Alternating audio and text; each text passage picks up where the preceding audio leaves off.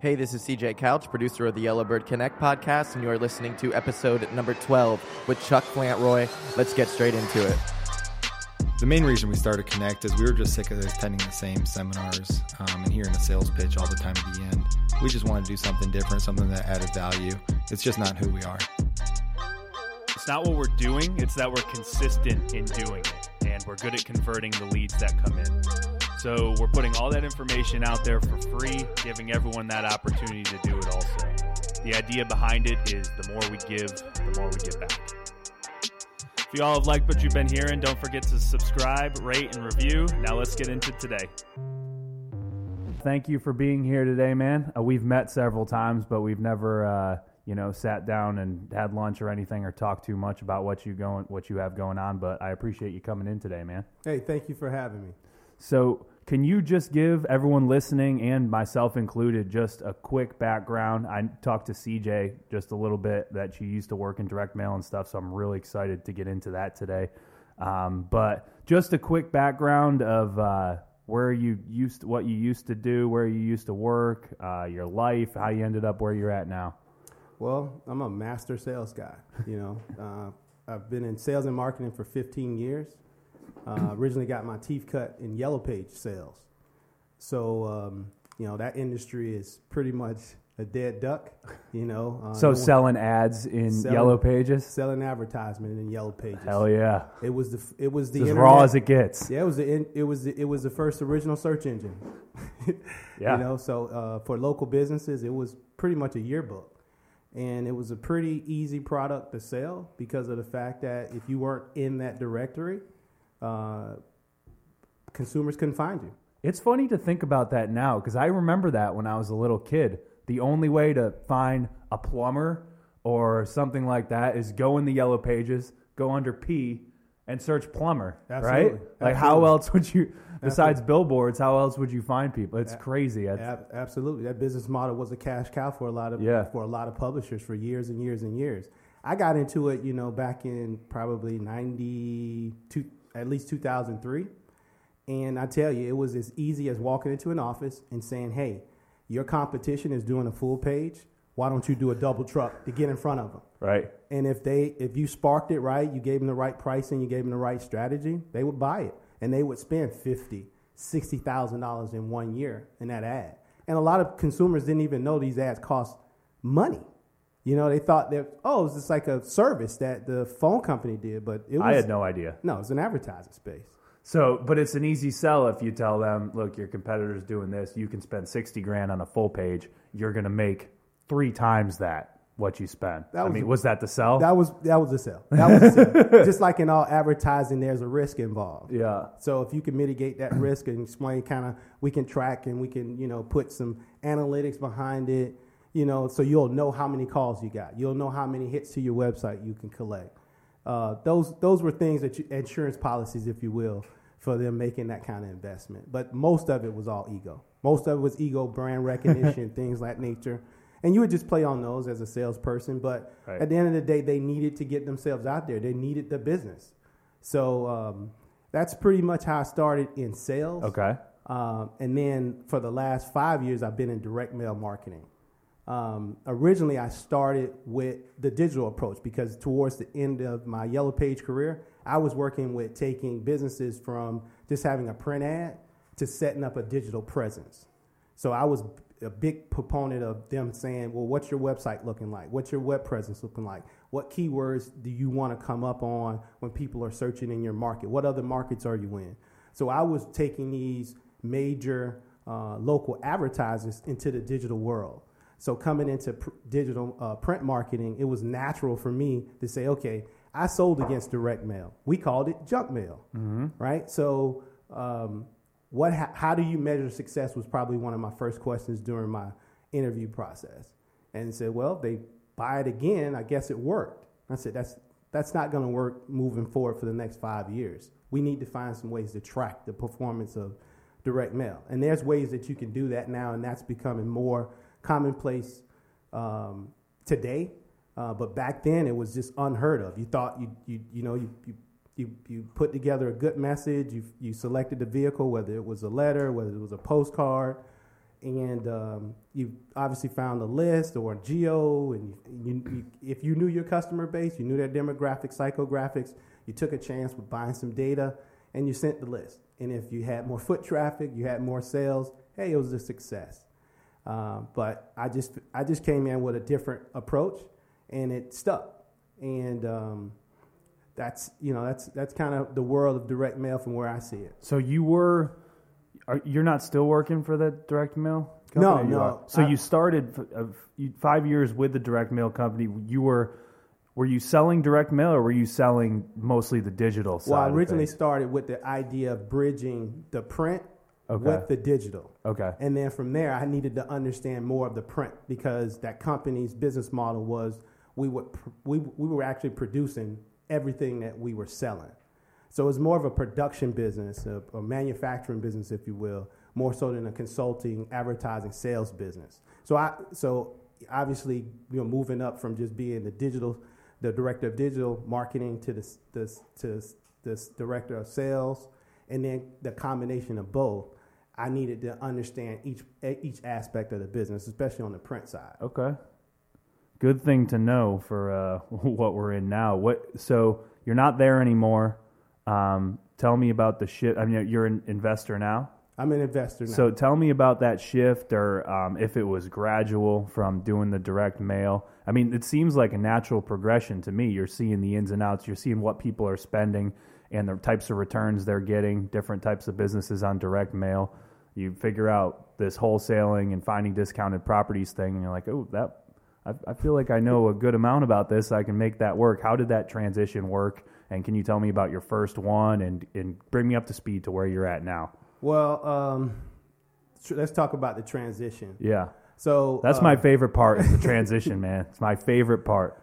Well, for me, obviously, I'm always trying to think 5 and 10 years ahead, right? Where I'm kind of skating, not where the puck is, but where it's gonna be, right? So I just felt like for me in my time and where I am with my age and my family life, I just wanted to do just a transition. I didn't want to trade time for dollars anymore. I had found some success. What sparked that in you? That didn't just come out of nowhere. Was it a book? Was it a podcast? I mean, for me anyway, it didn't come out of nowhere. I had to go out and find even that, what you just said. I had to find that knowledge. What was it for you? Was it a friend? I think it was a combination of a lot of different things. The only thing I can think of right now is Tony Robbins. Yep. A friend of mine told me, I'm a big Spotify listener. So a good friend of mine said, hey, Tony Robbins is on, he's got podcasts on there. Why don't you take a look at it? So I just started listening to stuff. And actually, I was digging into it for my relationship improvement. We all need that. but I saw some different topics that sparked me listening in. And in that was about redesigning your life and taking control of that. And, that really sparked enough of a reaction in me to say, you know what? I've sat with business owners for so many years and watched them make their dreams come alive. Whether they're successful or unsuccessful is immaterial. They took a chance. Mm-hmm. And, I said, you know what? It's time for me to step out and take my own chance.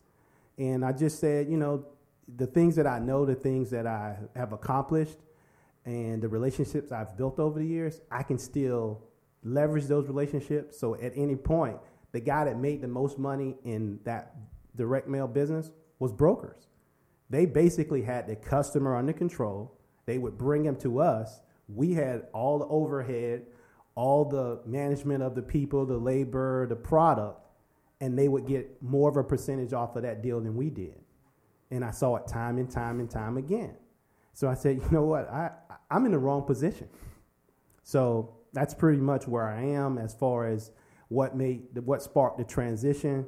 But as far as where I am in this process, because did you just go cold turkey and I had to, quit and leave, or did you slowly start your own thing and build it up? I've learned so many different things from the internet. I can get into a spiel about, this is the age of information. Anything you want to know, you could probably find a keyword or a phrase that you can find in a blog, some kind of video, or you can connect with someone that knows more about it than anyone.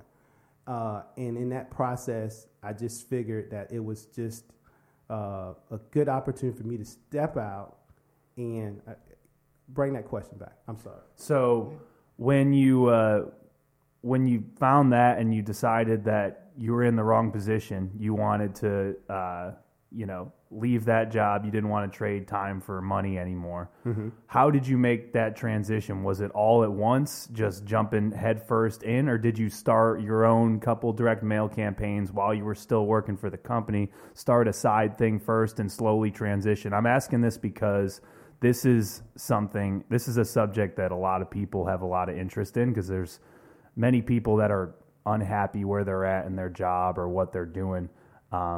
And they're wondering how to get out and how other people did it. Not everyone's path's the same, but mine was just going cold turkey, quitting, and just going all in. So I didn't leave myself room for failure. I don't think that's necessarily the best route. I think the best route is slowly doing it until you feel comfortable, and then make the transition of switching. So I just like to hear other people's opinions on how they did it and what they think the best way is. And I think people listening would like to hear that too, kind of how you made that transition. Absolutely. And I can probably jump on the bandwagon of going cold turkey. But in my thought process, we were having a discussion with someone that was selling basically the real estate investment process in a box. And one of that conversation got on the subject of ready, aim, fire. And he said, what if you change your mindset to ready, fire, aim? So getting a chance to really get out there and then calibrating as you do it. I like that. That massive action. Massive action. And I have worked and know a lot of high income individuals that are discontent and not happy with their current positions, and they're just looking for something else. So basically, I leverage some of my relationships to say, I'll take the first leap. This is where we're going. And they've encouraged and they're supported, and they're now my investors, to where they're going to keep their jobs. I'm going to take the leap of faith because of the fact that where I am, what I've identified as a direction and a strategic move is working with the customers, getting down on the ground level and creating opportunities by creating, structuring deals, mm-hmm. and finding opportunities where homeowners are in distress and they need help. Right. So I'm pretty much that person. That's where I see my business going. Okay. So are you the person right now that is face to face with the homeowners, the one going on appointments? And I am. Okay. I am. So let's get into that. Another subject people really like to listen to is what are you doing right now? Is it mostly wholesaling, mostly flipping, mostly buying rentals? Are you focused mostly on marketing and finding the discounted houses, and then after you find one, you're selling it real quick to an investor and moving on? Yep. What does your business look like? How are you making money? Yeah, to your last point, that's pretty much what my business is defining that distressed homeowner, okay. putting that deal together, and then passing it off to a wholesaler that has another strategy for the property. Okay, so your background of Yellow Pages, direct mail, print advertising, sets you up perfect for at least wholesaling in this day and age, because I think postcards are dying, but right now, if you're wholesaling, if you're doing any sort of volume, you still need to be doing a little bit. Can you give me an idea of what your marketing looks like now? Well, it's all direct as far as, our business is only probably 20 days old. Oh, awesome. Okay, we're just getting started. I just, sunsetted my relationship to where I wasn't taking emails on the 23rd of last month. Oh, congratulations. Yeah. Thank you. Thank you. So I've been on kind of like double duty, but I've been strategically planning in what direction we're going to go in for the next year and the next 3 years. As a matter of fact, the 3-year plan is what I've put together. So let's start with this. Your first one. Have you done one yet? I have not done one yet. Okay. Right. So tell me what your plan is in the next 6 months to do your first one. All right. So the first strategy that we're putting together, which is basically the circle of influence strategy, where we're basically writing out everyone that we know, and introducing what it is that we can bring to the table. What this new business model looks like for them. So we figure from that, because I know a lot of people, and those people know a lot of people, Right.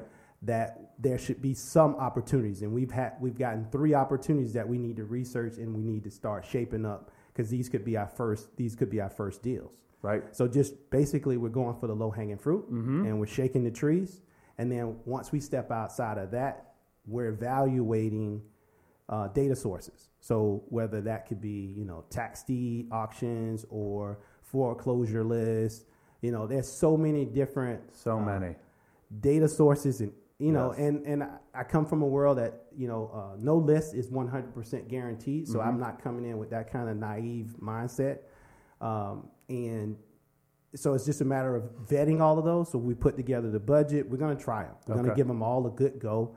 Like I said, having that mindset that you want to track everything that you do, and I think you've brought that up in some of the Connect meetings, is how important it is to track. And I want to hear your input on that too, and finish your thought what you were saying. But tracking, yeah, I mean, if you can't track it, you have no idea. You're flying blind. Yeah. You're flying blind. I mean, you should know those numbers just in case there's a ratio that says if I put $20,000 in and that's my minimum, it gets me 40.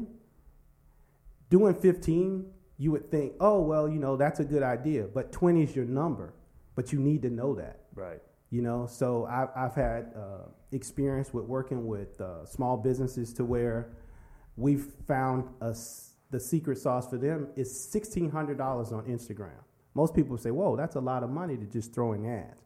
But if they threw the 16, they got 32 back. And it was just, that's what it required. But there has to be there has to be another factor, because why would they not just, instead of throwing 16, throw $100,000 at it? Well, obviously they're making the investment, they're reaping a return, and then they're reinvesting. And then it just goes on and on and on. Now, sooner or later, some of that spend is going to be wasted. Right. Right. But at some point, some people will say, no, I need to put just my toe in the water, do 500. Oh, 1,000. That I can't do more than 1,000. But it's so much wasted money because you have no idea. So you have to allow yourself to really take a risk and invest and see where it goes. Because you may, before they got to 16, trust me, they were fighting to get to 12. Right. They were fighting to get to 14. They were saying it's not working. But I said, this is where it is. This is where consumers in your space are looking for new ideas. They're looking for creativity. They're a hair salon, by the way. Mm-hmm. So that formula worked for them. In every business that I've ever dealt with, they all have their own unique formula. They need to find out. They need to hit the lab and figure what that formula is. But what needs to be baked into that formula is definitely tracking, analytics. How do you balance the tracking with getting too crazy, though? Because with postcards, okay, you send out a postcard. Maybe I get a deal from a postcard I sent out in 2017 to a particular zip code. How does that fit in with the postcards I'm doing now?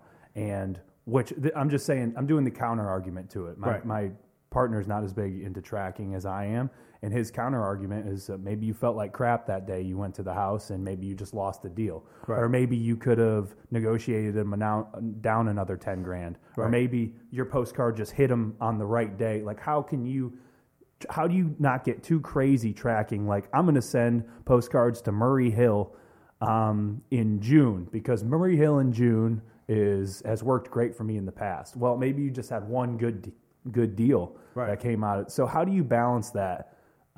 Well, for me, it starts with time management, right? So if you're spending too much time analyzing the analytics, then that's probably, you're doing too much. You're probably double crossing yourself, right? But also, when I look at a KPI and what you just described, is the sales cycle. That's a big part of any business, is understanding what is the sales cycle for your business, right? So if someone is in distress or you targeted someone for whatever that reason may be, you have to say, well, this postcard is an invitation, and they're not ready to go to the party.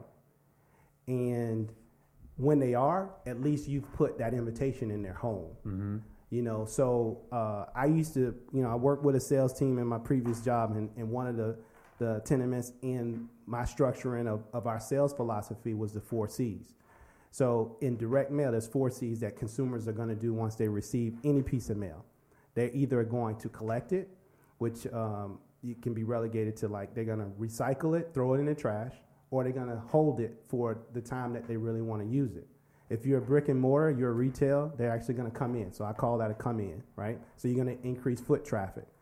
They're either going to call, which you could put a tracking phone number in there. You can have all kinds of things that route into your call centers.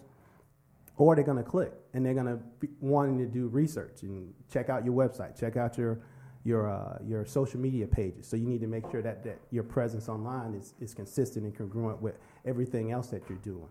I haven't found a fifth of this another fifth to the C, so I challenge anyone if they can find another C to that. But that's pretty much what the vehicle of direct mail can do. It's an invitation, and you never know what may be going on in the mind of that consumer when that's received. Right. But when they do react, in whatever way that they do, you need to be able to say, we had an uptick, or we did not absolutely get anything from that. What did we do differently? What was what was the mission? What was our objective before we even launched this campaign? And I've seen it on both sides as far as you could have the perfect piece, the call to action, the images, the message, everything is just on point, but you sent it to the wrong person.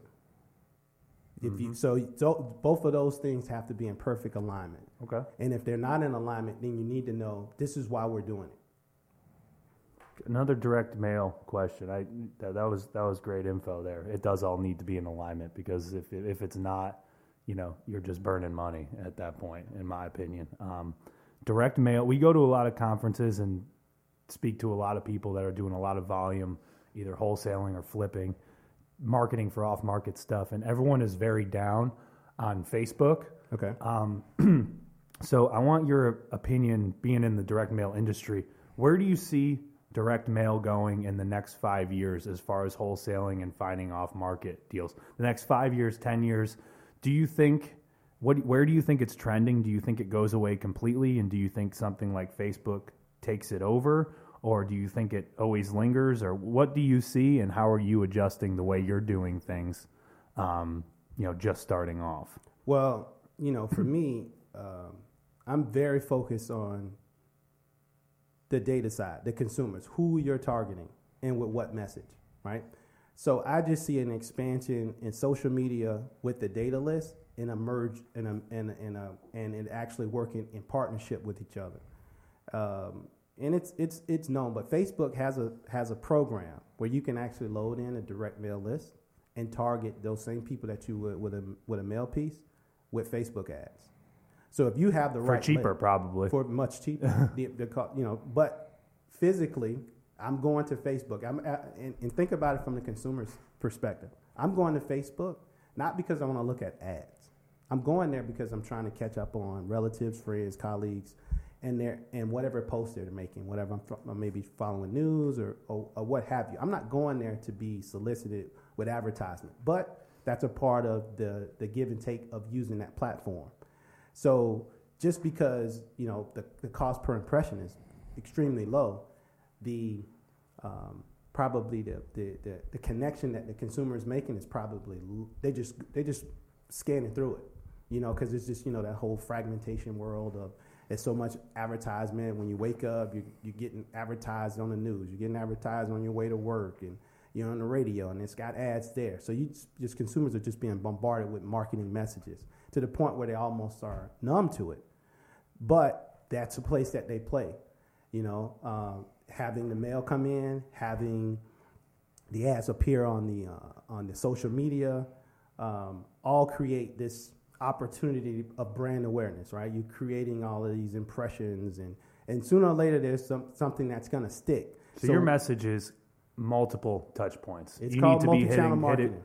Hitting people everywhere. So Right. There's not one thing that's going to completely take over. You're saying you think direct mail is always going to be there just as a piece, maybe not as important of a piece, but a piece that works with Facebook, that works with billboards and print ads to all come together. You got to mix it. You got to mix it up. And like I said, previously, you have to know your numbers. You have to know what your KPIs are. I think you've talked about this before, key performance indices or indexes, however you want to map it out. But you need to know what it is that gets you conversions, what it is that gets you at least some calls, because every call that you may get back from a piece may not convert. Right. But at least it sparked people to engage with you. That's the hardest. The best ratio we've seen is calls per deals. I mean, if the phone's not ringing, even if it's shitty phone calls, if the phone's not ringing, nothing's going to happen. Right. So that's a big tracker for us. Is Right. calls per deals. Right. Going right back into, I got one more question for you, just about your journey. Can you talk a little bit about how things are going right now, and what the biggest struggles are as far as finding your first deal? What are you battling with as far as marketing spend? What are you doing to find it? And what has been the biggest mental issues, you think?